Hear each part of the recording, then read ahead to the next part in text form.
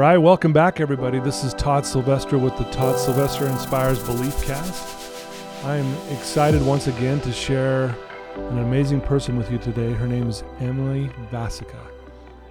Very cool last name. We were just talking about that, so welcome. Thanks. Yeah, I'm so excited for you guys to hear her story. I do need to give some props again and a shout out to our sponsor, Veracity Networks.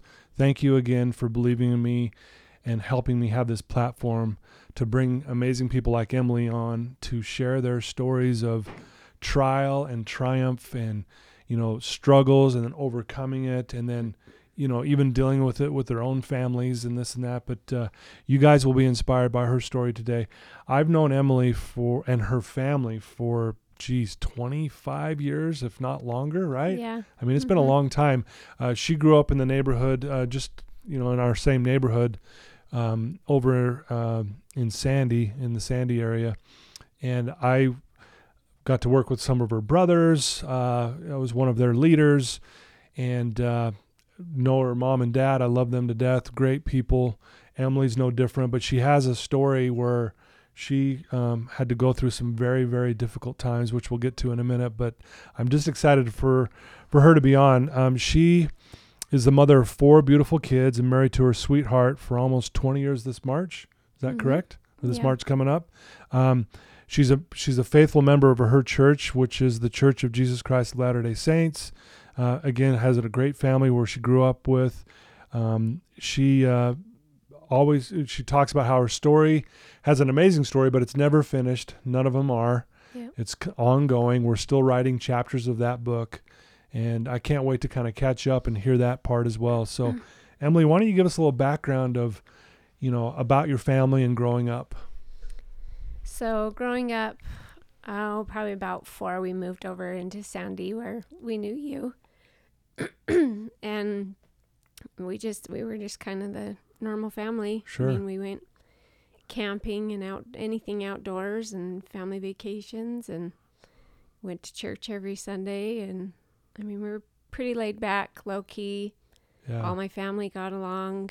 Tons of family throughout Utah. So just pretty chill. How were you as a child? Were you were you outgoing? Were you quiet? I think ever since I was born, I gave my parents a run for their money.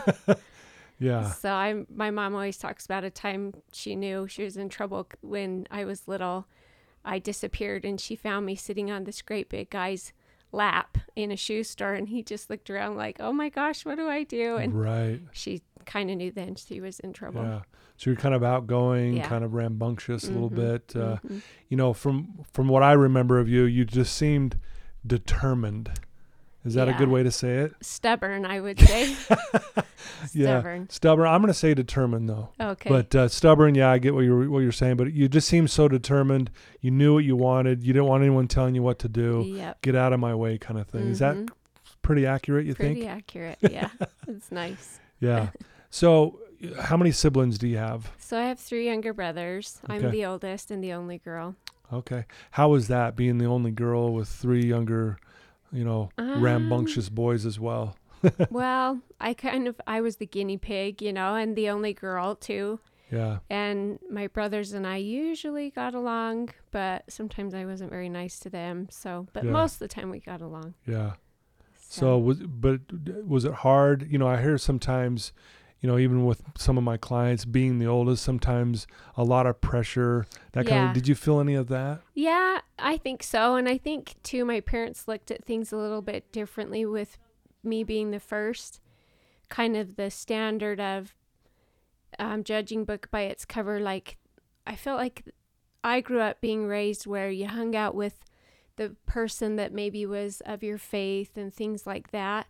And by the time I went through my stuff, they realized, let's have our kids be around anyone, just great people. It didn't matter, so I kind of feel like I was definitely the guinea pig there, and I broke them in on, like what really matters right now, in the moment kind of thing. Yeah.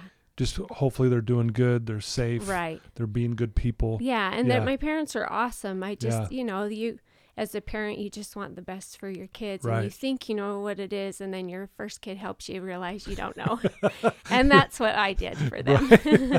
Yes, you did. So, yeah. Well, let's talk about that. Let's get into that because, you have, there was a time where you got caught up in some things, which I want you to talk about. And,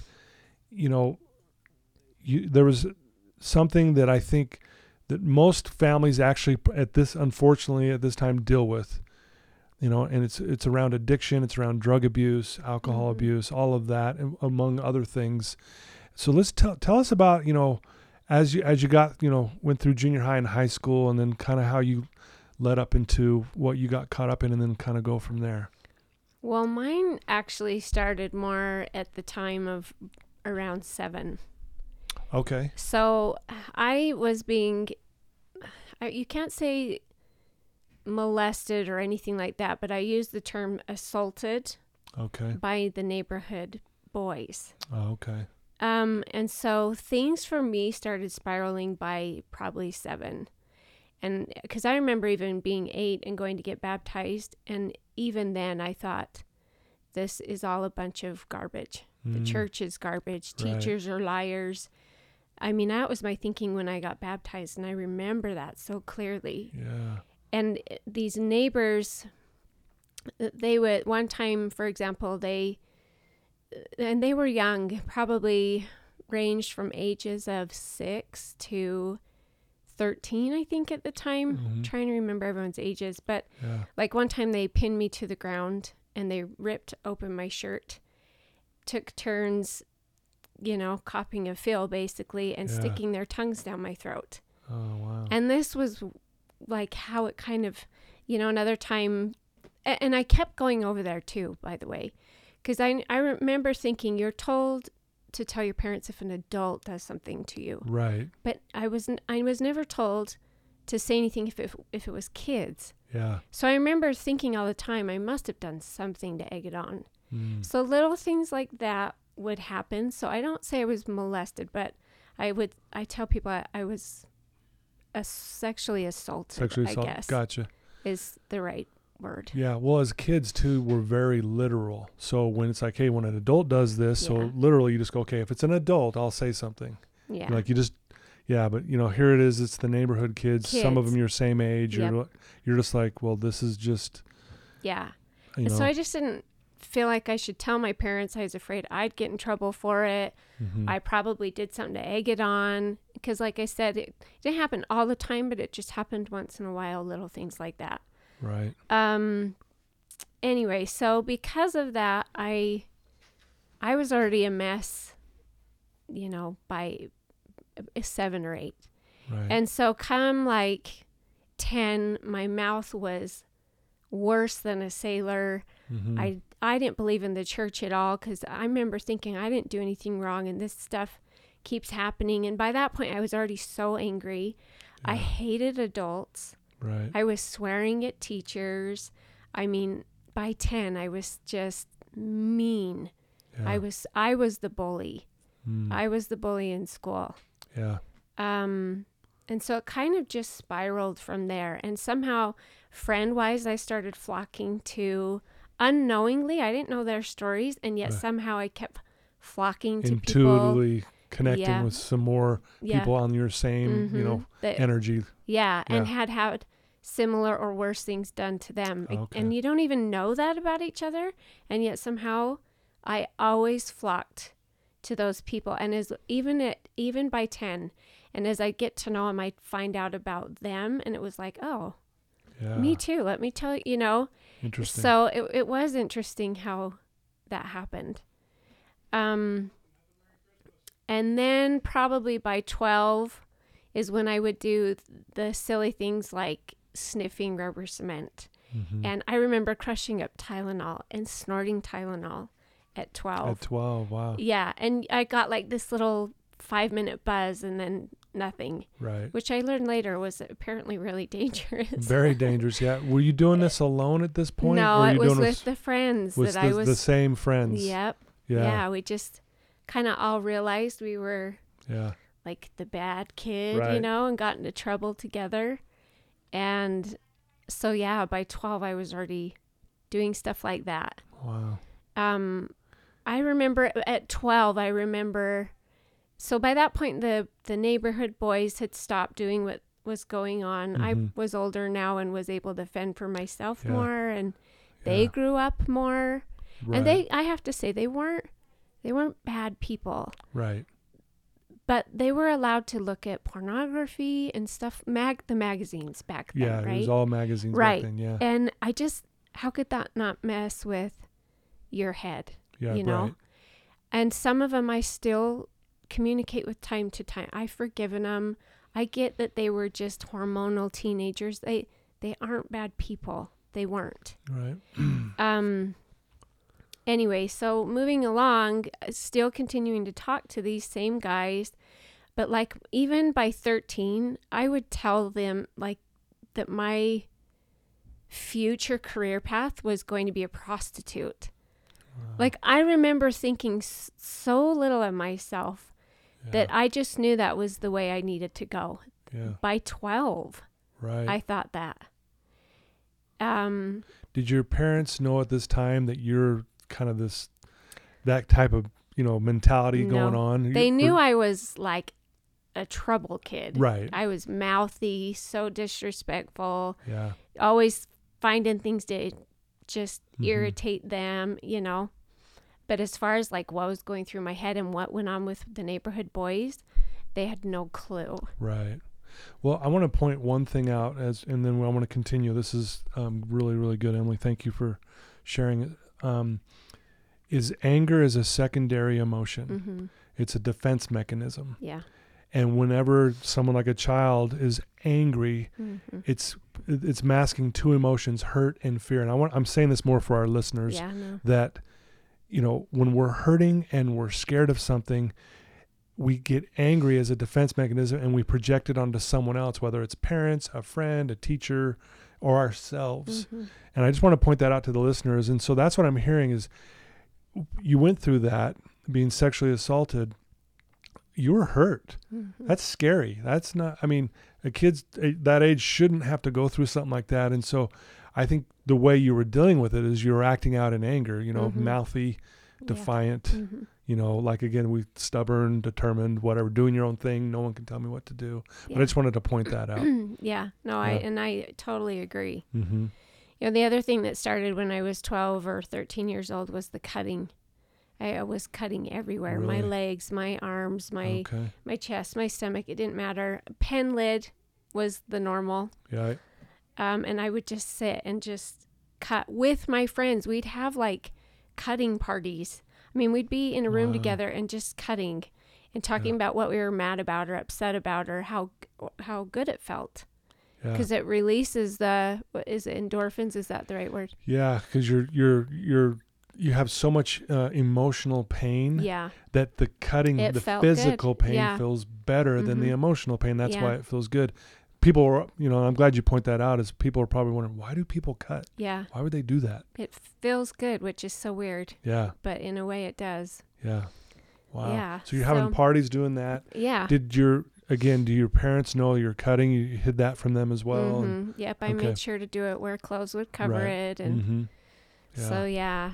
So this continues, obviously. You're doing more, maybe risky behaviors and things like that. And, 13 and 14, well, that's junior high still. So kind of go from there and let's just kind of move forward. So the next chapter probably kicks in. Well, not probably. Yeah. It kicks in I was seeing lots of boys, of course, bad boys, but I hadn't really done anything crazy past what I was already doing. And then I met Andy, and everything just went AWOL from there. Yeah. Talk about that, yeah. So I met him in 9th grade, and he was the most beautiful thing I'd ever seen. I met him skating, and I knew immediately he was a rougher kid, which of course attracted me to him. Right. Which is so ironic considering what happened in the past. You would think you would be attracted to the opposite. Yeah. But you're not. And I think it's because you only feel worthy of the tough bad boy. Yep. So anyway, he came into my life and we hit it off that night. And I would say within days we were officially boyfriend and girlfriend. Yeah. I don't even know where. There's so much that goes with the rest now. Yeah. Well, just kind of talk about what, the progression of how your life started to kind of unravel. Okay. So And I know there's a lot there, but there is. He was so handsome and so flattering and so good with his words. And I mean, I was hooked, just completely hooked from day one. Right. And a few months into us being together, the first little red flag came. And I think I called myself ugly. I did. I called myself ugly, and he kicked me in the shin. And I remember my eyes getting huge, and I remember running down his stairs and for the front door to leave. Yeah. And he stopped me, and he started crying, and he's like, and I was just shocked of what just happened. And I'm like, I got to get out of here. But he started crying, and he's like, I'm so sorry. I didn't mean to. If you just hadn't said that, it wouldn't have happened. And like the typical people like me, we fall for that. Yeah. And so, of course, I stayed, and everything was okay after that. And nothing else happened for a while, and he continued to be this great boyfriend. But there were little things here and there, and we would fight. We started fighting more and more all the time. Right. And I kept having people come up to me and telling me, hey, did you know your boyfriend's name is Tweaker? And I'm like, whatever. So now by the way, I'm now starting 10th grade. He came into the picture at the end of 9th grade. Okay. So I'm now starting 10th grade. We'd been together for a while, a few months now, and just always together. And these people would start coming up to me in the halls. Your boyfriend's name is Tweaker. And I had no idea what they were talking about. And then things started getting really crazy with Andy. And he started getting more aggressive, angrier. And we would fight all the time, and we would break up. And he'd start threatening me with suicide. And he'd tell me. I actually remember that. Yeah, all the time. Yeah. And he would tell me, if you break up with me, I'll kill myself. Or you had pagers back then. Yeah. And he would page codes, and I knew how to break the code. Right. I'm going to kill myself. If you don't come over here, I'm going to kill myself. So I would always go back. Yeah. One time I remember, and this is when I started smoking. And I was still hanging out with the same crowd. They were all drinking and smoking. I wasn't yet. But Andy told me that if I didn't make up with him, that he had a gun to his head and he was going to shoot himself in the head. He used a different phrase, but I don't need to re-say it. So I, of course, went over and made up with him immediately and begged him not to do it. And that night, my nerves were so shot, and dragging state was still a thing back then. And when I left him, my friend and I went and dragged state, and my nerves were so shot, and I was just shaking and bawling. And she's like, "You just need to try a cigarette. It'll calm your nerves." Yeah. So I tried a cigarette at like whatever time that night. And by the end of the night, I had at least an entire pack by myself. They went out, the next one in. Right. I mean, I didn't stop. Right. And that was my first time smoking. Jeez.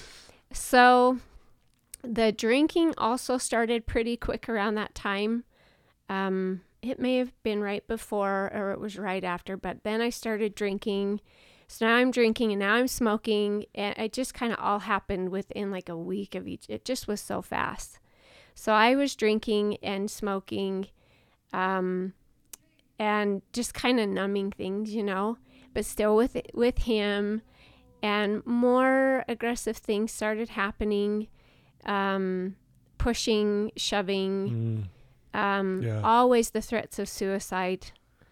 As a way to just keep reeling you in. It was a manipulation at the time to just have you come running back kind of thing. Yeah. And so this went on for a while, and then I don't remember how I found out, but I was at a party with all my friends, and come to find out, I'm the only one going to bed at this party, and they're all still up partying. And I found out that night that all of my friends are actually using something called crystal meth. And that Andy actually had been using it the whole time I knew him. And that's what everyone was talking about, by the way, with the tweaker. The tweaker, yeah. And somehow the whole world knew and I didn't. But I found out about it this night. And so they're all some are telling me to do it and some are telling me don't do it. You'll never be able to stop. And so I didn't do it that night. But it was like, I don't know, 24, 48 hours later.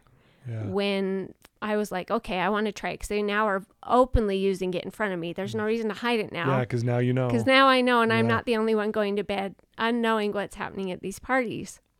So, anyway, so I tried to talk him into giving it to me. Andy said if I tried it once, he would quit. Just try it one time.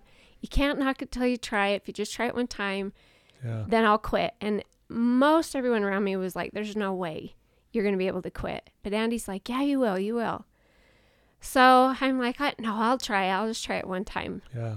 Well, so my husband today is the one that came over and he had meth in a capsule. He was the dealer.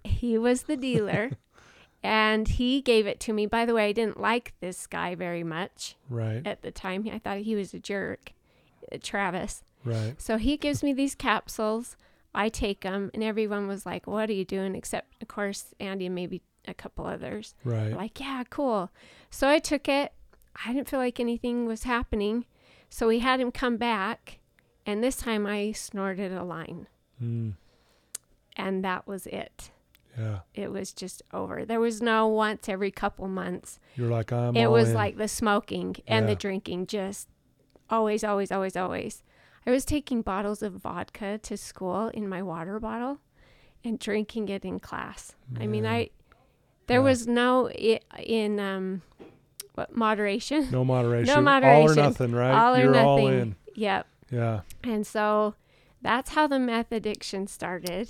Man. And that's how I kind of knew Trav before, but that was my first real encounter with Travis. Okay. And so then the meth and everything else was just crazy. 24/7 partying. School I'd already kind of dropped out of anyway, but for sure it's over now because all I want to do is drink, smoke, and do drugs. And I do want to point out you're married to him now. So the first drug dealer is still currently my husband. Yeah, 20 which years is later. an amazing story in itself. And I just want to point that out. It's probably one of the rarest things in the world. Yeah. But I just want to point that out, and we'll get to that in a minute. But so anyway. Yep, crazy. It is crazy. Okay, so let's see. So all the partying's going on. Mm-hmm. Andy and I, things are getting more aggressive. I'm now kind of to the point too where I'm almost calling him on and egging him on, Andy, it's just so toxic. We were so toxic for each other. And we got into a huge fight and broke up again. Mm-hmm. And ended up getting back together again. Right. And it was quickly after that we were down in a friend's house and he hit me in the face with a pool ball. He didn't throw it like it was in his hand. Oh, wow. And he punched me in the face with a pool ball. So I broke up with him again. Right. Right then I went and stayed at a friend's house and her mom put an ice pack on. At this point, my parents know I'm a total mess. They know there's major problems. I've been locked out of the house a few times, rightfully so, because I was such a mess. Sure. I mean, they said, you're home by this time or we're just locking the door, because they had to find a way to live in peace, right? Right, yeah. So at this point, they still don't know about the initial, how everything began, but they know that I'm just a mess. Yeah.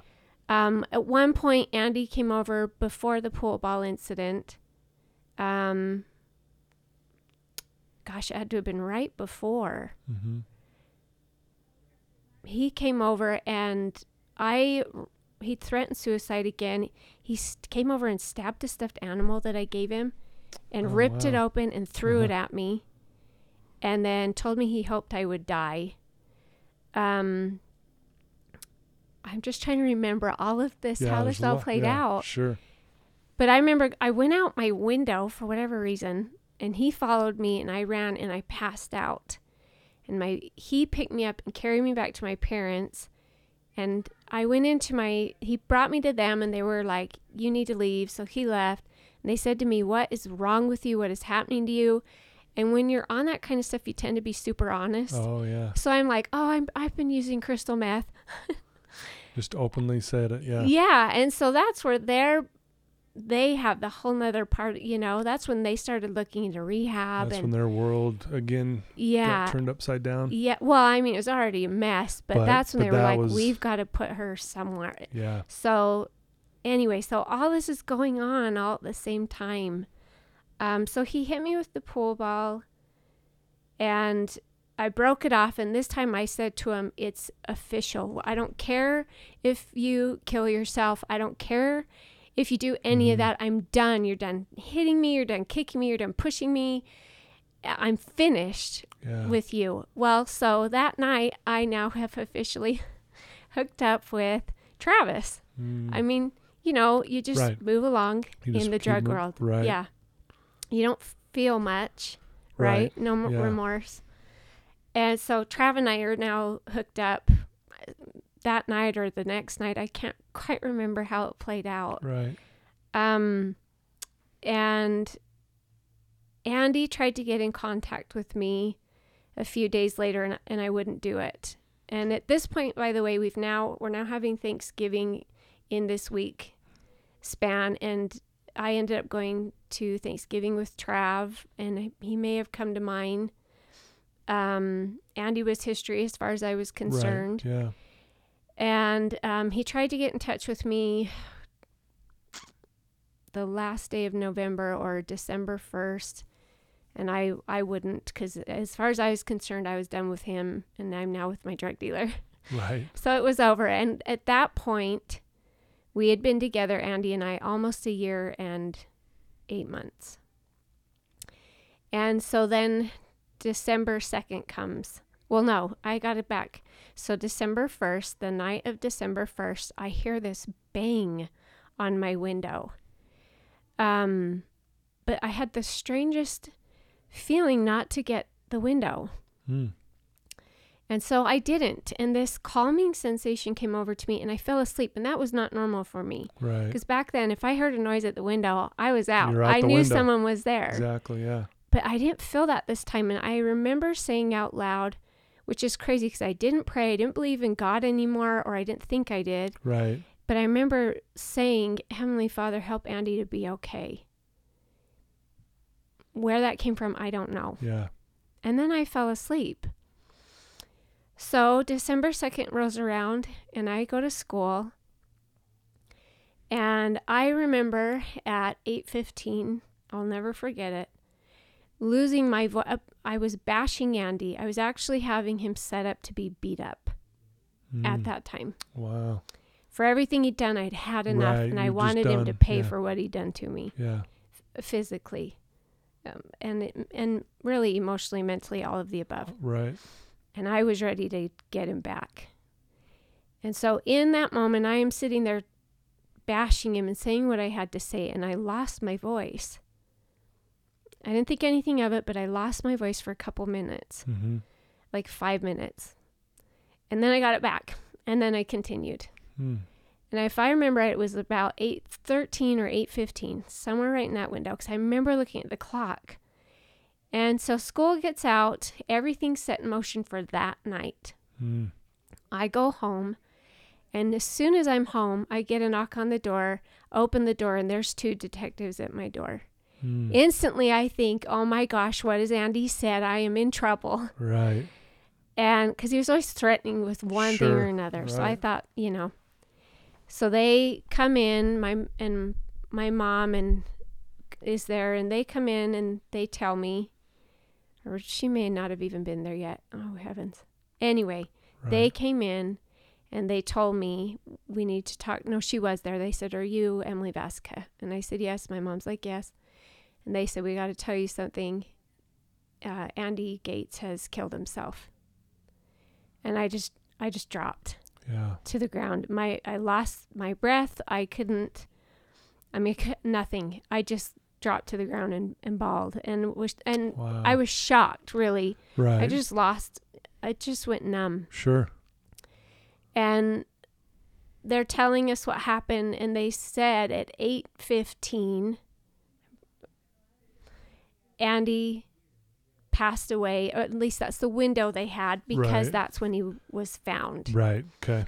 And I remember thinking, that's when I lost my voice this morning while I was bashing him. I don't know if the two go hand in hand. I'm sure many people will say I'm crazy. But for me, Yeah. it was like, that's when I lost my voice. Yeah. So he took his life in our makeout spot. Pictures of him and I everywhere in the car. And 3 letters, one to his best friend, one to his parents, and one to me. Clearly letting me know this was my fault. Wow. So it just went numb from there. We had the funeral. I remember the night before the viewing, making a poster of him and all of his friends and I for the viewing. Right. And I remember crying myself to sleep, and I remember feeling arms wrap around me. And I had this just calming feeling. I later found out his best friend, same night, probably around the same time, because we were describing it to each other, felt the exact same thing. Wow. And he fell asleep, and I fell asleep. It's amazing. The funeral was the next day. I almost missed it. All my friends had left me. They thought I was gone, and I was down. I had cried myself to sleep again. Okay. And one of my friends realized that I wasn't there and came and woke me up and took me. So I was the last one to the funeral, because they all assumed I had left, and I almost missed it. Man. So the funeral happened, and it's crazy. Jumping back, there's something that I don't talk about very often, because it's so dark. But Andy and I and a few friends, we played the Ouija board a lot. Right. And at the time, at the time, I had, because of everything Andy and I had gone through, I had, every time we broke up, cheated on him. Right. Well, this board told him that at the last time we played, and it also told me that Andy was going to try to kill me, and it would kill him. He would kill himself before the end of December. Wow. Again, people are going to say I'm crazy, but I have friends that were there. I'm not crazy. Right. And we don't know if he came to my window that night and what his intentions were. The police did find a rope, like a noose. Not sure what that was for. He came to my window the night before. A friend placed his car at that same spot in the park the night before, but he wasn't in it. Wasn't there. Yeah. And so as everyone's kind of telling their stories of what they knew or saw that week, all these things kind of added up. So they're pretty sure, the police were pretty sure, Andy came to that was him at my window that night. And who knows? Right. So he took his life that morning, and then I went to the funeral, and then that night my parents cornered me and shipped me off to rehab. Yeah. I remember that. I do. I remember that part. Yeah. Just hearing that in the neighborhood, Yeah. Yep. Everyone knew that. Yeah. So rehab, I was there 5.5 months. The best thing about it was my parents knew where I was, and I was safe. Yep. It was good. I got caught back up in school. There was so much drugs and sex going on at my rehab. Tons. Jeez. The worst I ever had was I had cigarettes in my hand, and I ended up going and taking him to the principal and showing him I had him, because I'm like, I got to get out of here. I have got to get out of this place. So I didn't do anything that I wasn't supposed to, and I moved up pretty quick. Okay. But I kind of knew how to play the game to get out of there. Right. So 5.5 months later, I finally got out. well, like most teenagers, unfortunately, who go to rehab, not very many of us stay clean. Right. It's true. All my friends, every single one of them, we continue to relapse, which is really unfortunate, but that's how it is. Yeah. So I relapsed, went right back to crystal meth. Really, the motivation then was I'd gained so much weight, because when I went into rehab, I was about 80 pounds. Jeez. I was disgusting, just bone. So they, of course, try to undo that. But then my addiction became food, you know. Yeah, you just switched it to something else. Right. And Yep. so I came out and I was told I was pleasantly plump. That was the end of that. You're like, I got right back on the meth. Yep. Yeah. Lost the weight. And then the story just continued. which is unfortunate. You go to rehab for 5.5 months or so. Mhm. What rehab's supposed to do, or at least if the person's willing to work through it, is Yeah. to change that addictive mindset, that Yeah. belief system. Mhm. That, because again, you just go from one addiction to another one, to another one, to another Mhm. one, because you're still in that addictive mindset. Yeah. And so unfortunately that didn't happen, and no fault of the rehabs. I think it really comes down to, I really believe you can go to the worst treatment center on the planet. If you want it, you'll get it. Right. You can And go to I the was best. forced in Yeah. there. And you were forced, didn't And really they, want it. again, that's what my parents needed to do. Yeah. It kept me safe. They knew where For I sure. was.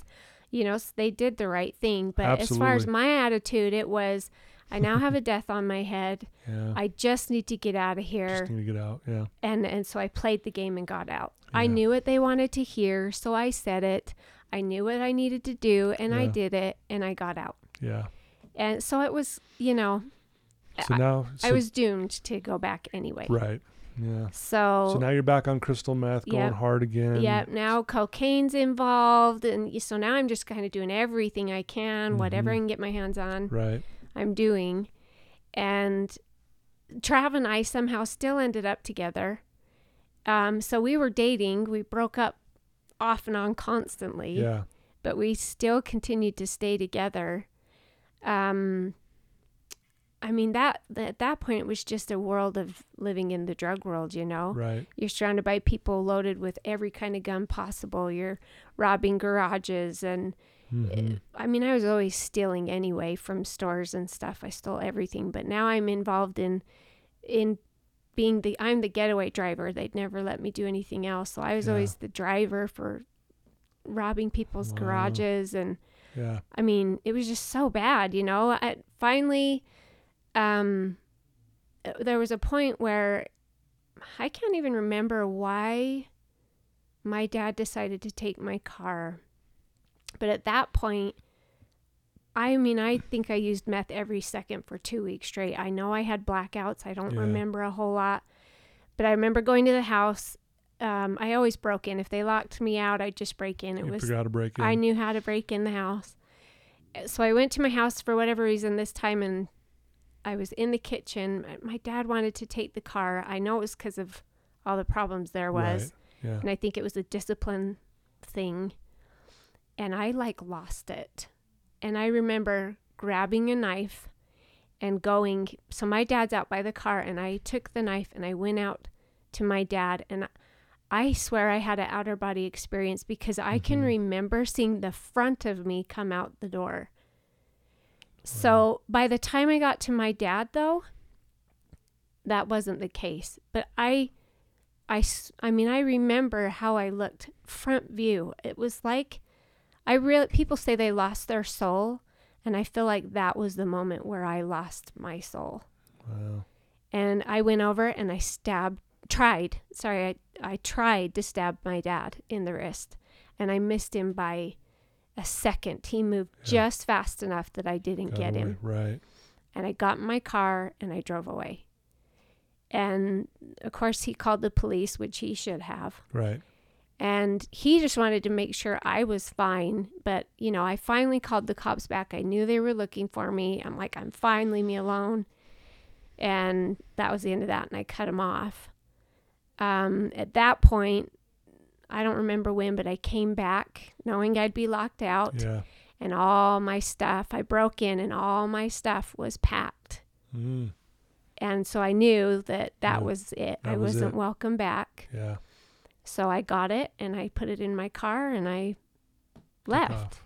Wow. And I moved in with my new drug dealer because Trav and I probably were broken up at the time. Who knows? We were constantly breaking up. Right.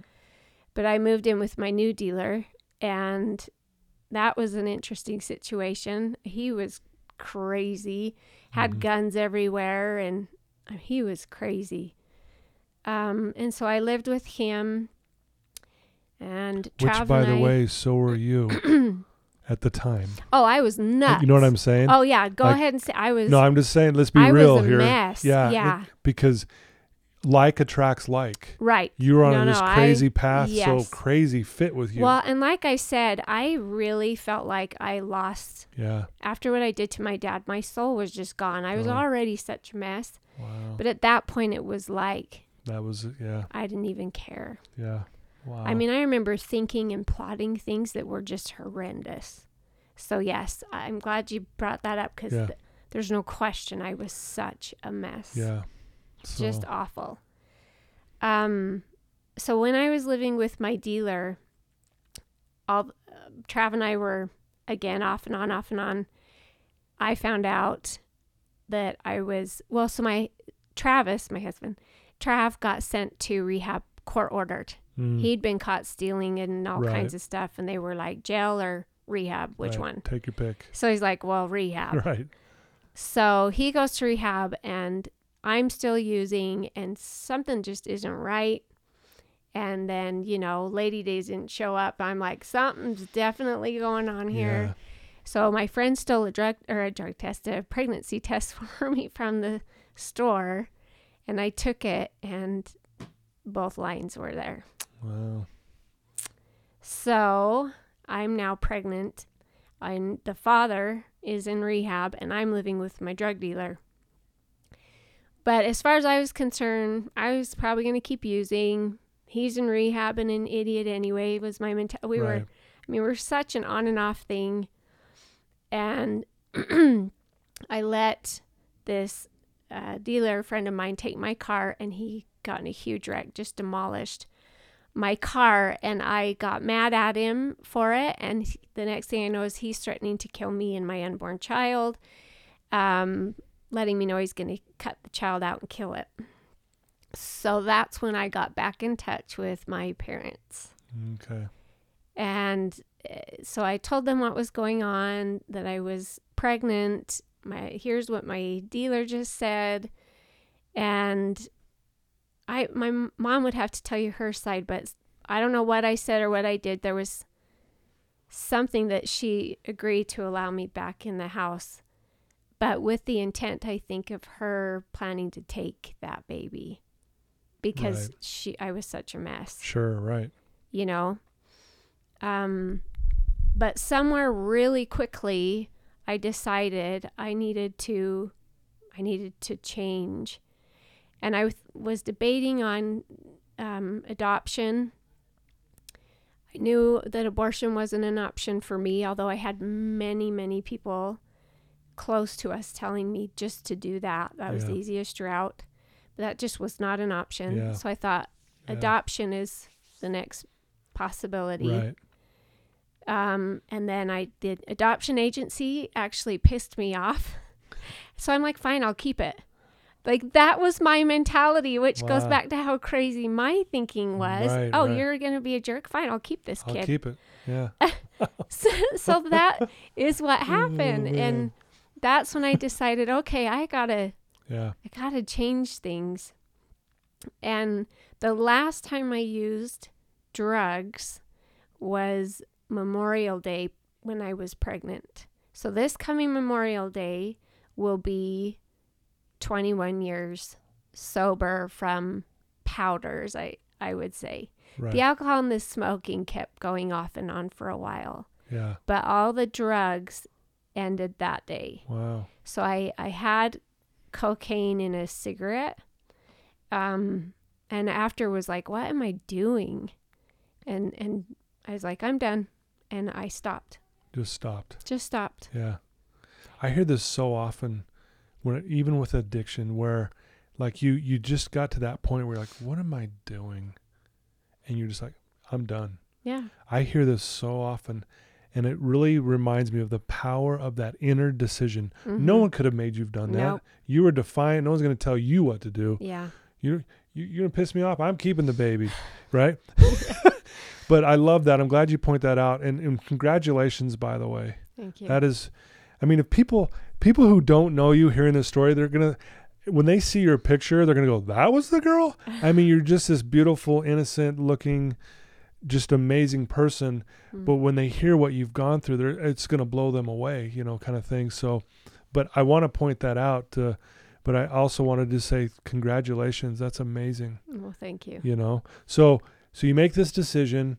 I'm not going to do this anymore. And let's kind of jump ahead just a little bit. I know you got a lot of your story is unbelievable. Well, no, jump ahead. Go ahead. But just, so was that when obviously things are starting to change and you're starting to look at life maybe a little differently. And let's just talk about how you got to where you are today.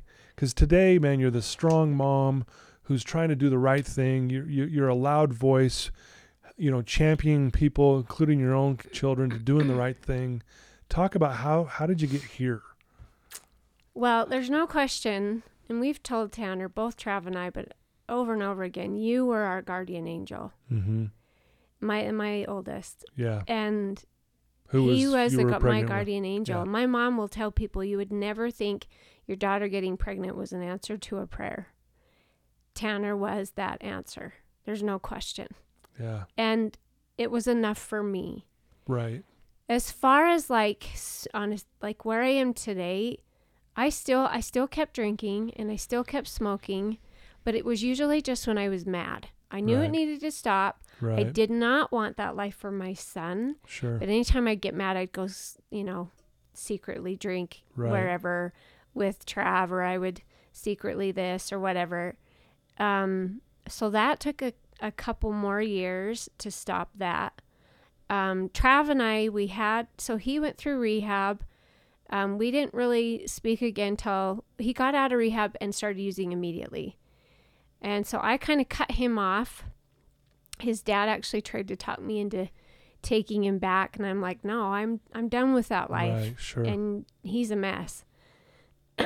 So we ran into each other a couple months later, and I was very pregnant at that point, and decided to try and work things out. Mm-hmm. And of course, he had me convinced he was going to be better, or was doing better. Yeah. And he was eating and sleeping, and those were usually the main cues. So I'm like, maybe he is really better. So we got together, and we were living together when we had Tanner. And then 4 months later, we have the most pathetic engagement story ever.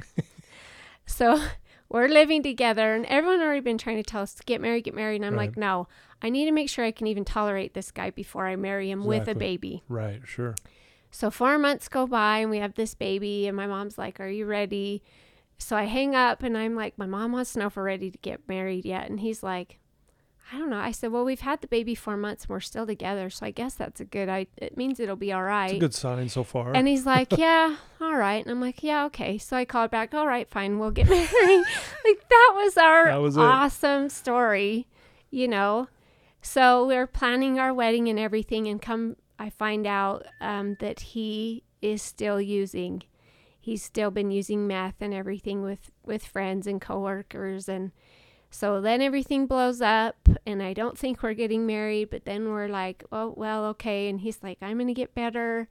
So we got married, and his story continues for another 8 years. Mm-hmm. So the first 8 years of our marriage was me fighting his addictions and raising two babies. Now, so a second baby comes in a couple of years later. And when the second baby came in when she was a year, that's when I was like, something's got to give. We had, the first 4 years of our marriage, we had separated, let me think, 11 times the first 4 years of our marriage. So much addiction still on his end. He definitely had a harder time than I did. I made a decision, and I was done. Then with the smoking and the drinking, so after that 4 years, I decided to go back to church for the kids. And my Right. mom was like, yay, you know. Right. And sure. I was like, I didn't say I was going to quit drinking. I didn't say I was going to quit smoking. I'm just coming back to church for my kids' sake. Like, Right. I still had Yeah. that attitude, you know. Yep. She's like, I didn't say anything. I'm like, but I can hear it in your voice. I can hear it. So I'm going to set Yeah. it straight. So he and I at that point had separated. And this time it was for 5.5 weeks. It was the longest separation. I started going back to church, and it was so fast Yeah. that things started changing in my thinking, my attitude, spiritually. Mm-hmm. It happened fast. Yeah.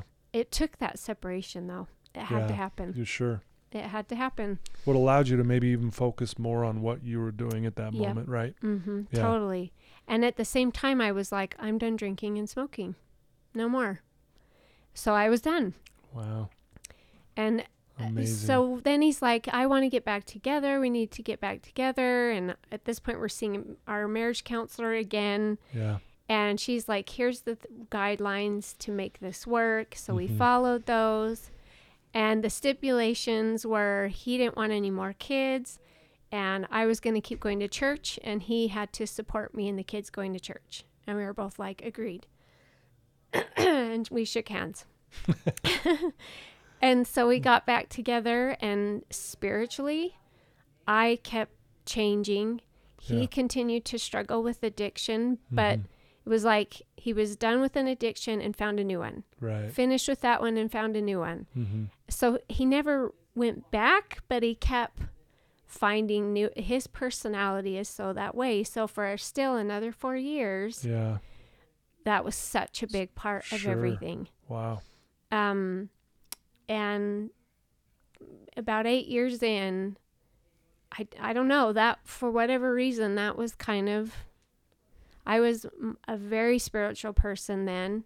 We started talking about more kids, Yeah. and it wasn't working. He had a vasectomy, had it reversed, failed. So now we're doing in vitro, and now we have our twins. Yeah. So he will tell you his last day of anything, I think it was the day they were born, was his last Wow. tobacco use. And how old are they now? They're going to be 11 in January. It's amazing. So he's been clean for 11 years. Mhm. You've been clean going on, 21 years at least Yeah. from all the, Yeah. and then from drinking another whatever, It was about 4 years. 4 years after that. After I had kids. Yeah. Honestly, like I've been in this business a long time and it's rare. Like, and for you guys to even make it, and you probably look back and go, how did we even get here? Well, Right? for real, especially because I'm an active member of the Church of Jesus Right. Christ, and my husband is not a member of any. He's not of any religion. faith, right? And so the fact that alone is like, That alone's amazing. yeah, That you're making it work, but then, usually two drug addicts getting together is it's a bomb. It's not going to work. yeah, But that's impressive, and that, that you've made it to this point where you've got these 4 amazing kids. You're living a good life. Obviously, you two know each other more than any other person would know someone. You've been through thick and thin. Honestly. and still, it's not over. Right. Yeah, it's still we going live in through 2 different worlds. Yeah. Even though we work together, Mm-hmm. it's still a lot of trials. Yeah. So Well, that's incredible. If someone's listening to your story right now, Emily, and they're struggling, they're going through addiction, or they have a loved one's going through an addiction, what advice could you maybe give them that might help them as they're hearing your story today? I know that's a big question. I know there's a lot going on there, but yeah, I was somebody that's in my shoes, like addiction, or my husband's shoes, really what it came down to for both of us was we had to make the choice. Yeah. But what helped me get there was I definitely believe my parents did not enable me. And so I really had a choice of sink or swim only. Wow, that's powerful. And where Trav was concerned, I turned him into the cops. anytime something else would come up, I'd call the police. So you didn't enable him. I did not enable. And I know a lot of people are like, well, you stayed with him. Well, but we threw him out till he was sober. Mm-hmm. I turned him into the police. Like, I did not enable him. Right. It really was, getting to the point where I was preparing to leave him. Mm-hmm. Whatever it was that triggered with him, he made the choice. But if I had enabled him, I'm sure it would still be happening today. If my parents had enabled me, I'm sure I wouldn't be where I am today. Yeah. So I think that's the biggest key on the end of being the person that's the codependent. Right. Is do not enable. Yeah. No matter what. No matter what.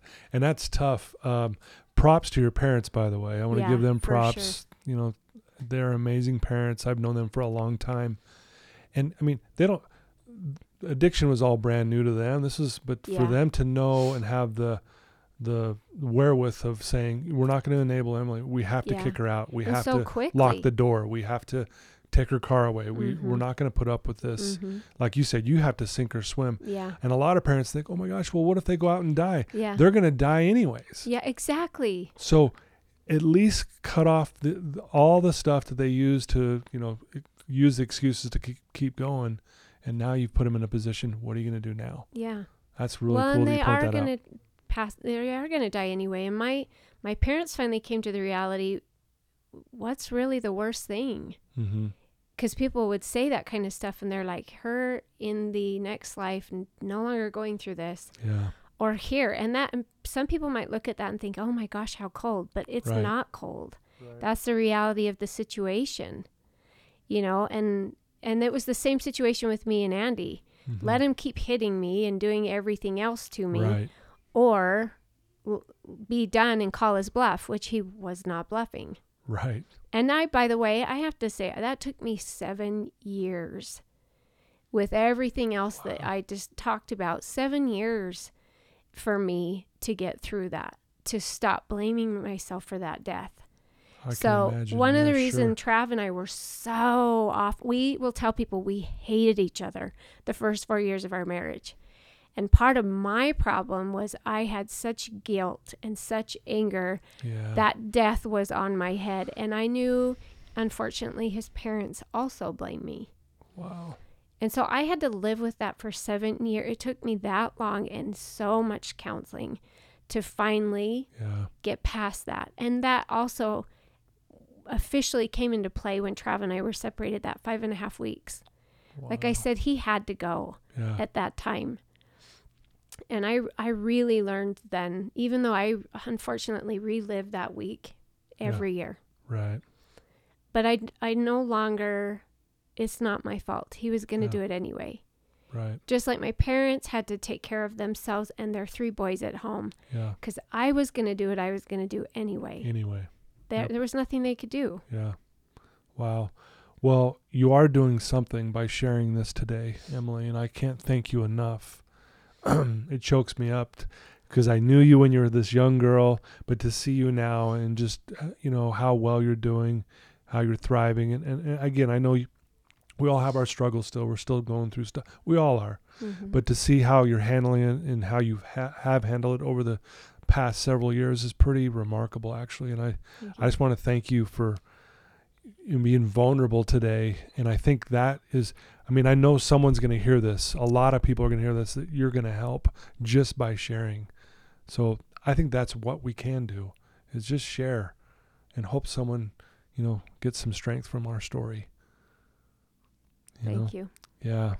Well, if you're comfortable, is there, if someone wanted to ask you a question, is there an email that they could maybe reach out to you with that could ask you any question? Mm-hmm. Would you mind sharing that with us? Yeah, it's just my name. It's Emily Vasica at msn.com. Will you spell Vasica for them? So it's EMILY, V as in Victor, A, S as in Sam, ICA at msn.com. Beautiful. Yeah, can I just say, I feel like I need to say one. Yeah, please. The game that I talked about, I don't talk about it often because I don't want people to go do it. I usually keep that pretty quiet. Sure. And now It is not quiet. Yeah. So I'm going to add that is the most evil, evil, satanic, terrifying, evil game out there. And no one should play that game. Right. Ever. Yeah. It doesn't leave. There are evil spirits that are involved in that game. And I don't usually touch on it. I don't know why I did today. But I want to make sure everyone, I just can't stress enough how evil that thing is. And they're everywhere. They're so easy. Yeah. And it's awful because it is evil. So No, and I'm glad you brought that up. And here's the thing. I'm glad you brought it up because it's your story and it's part of what you went through. But I want to share a principle along with what you just said. And I'm glad you said this. What we focus on increases. That's the law of God. It's the law of the universe. Mm-hmm. So with that game, what you do is you focus on all the evil. Yeah. And you're right. You invite all that evil into you or into the room or what have you. Right. So when we're focused on the good, Yes. that expands, that magnifies. Yes. Right? And that's what you're doing now. You are a light. I mean, if people could see you right now, you glow. I mean, it's beautiful. It's fantastic because your focus is on the good. Yes. That you're good. And those things weren't your fault. And yes, you went through a trial, but look at you now. It's a beautiful thing to put up to witness. So thank you. And again, thanks for bringing that up. But again, there you go, listeners. If you focus on anything, it will increase, good or bad. So I'll challenge you, listeners, along with Emily's request, let's focus on the good and watch what happens. Yep. You know, and if you have someone struggling, great advice. Do not enable them.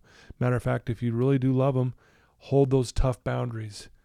That's what's going to help them, sink or swim, and they're going to have to figure that out. Mm-hmm. So anyway, thank you so much. Thank you. An amazing story. I know there's so much more to that story, but I can't thank you enough for being willing to share. And so there you go, listeners. Another amazing story by an amazing person, Emily Vasica.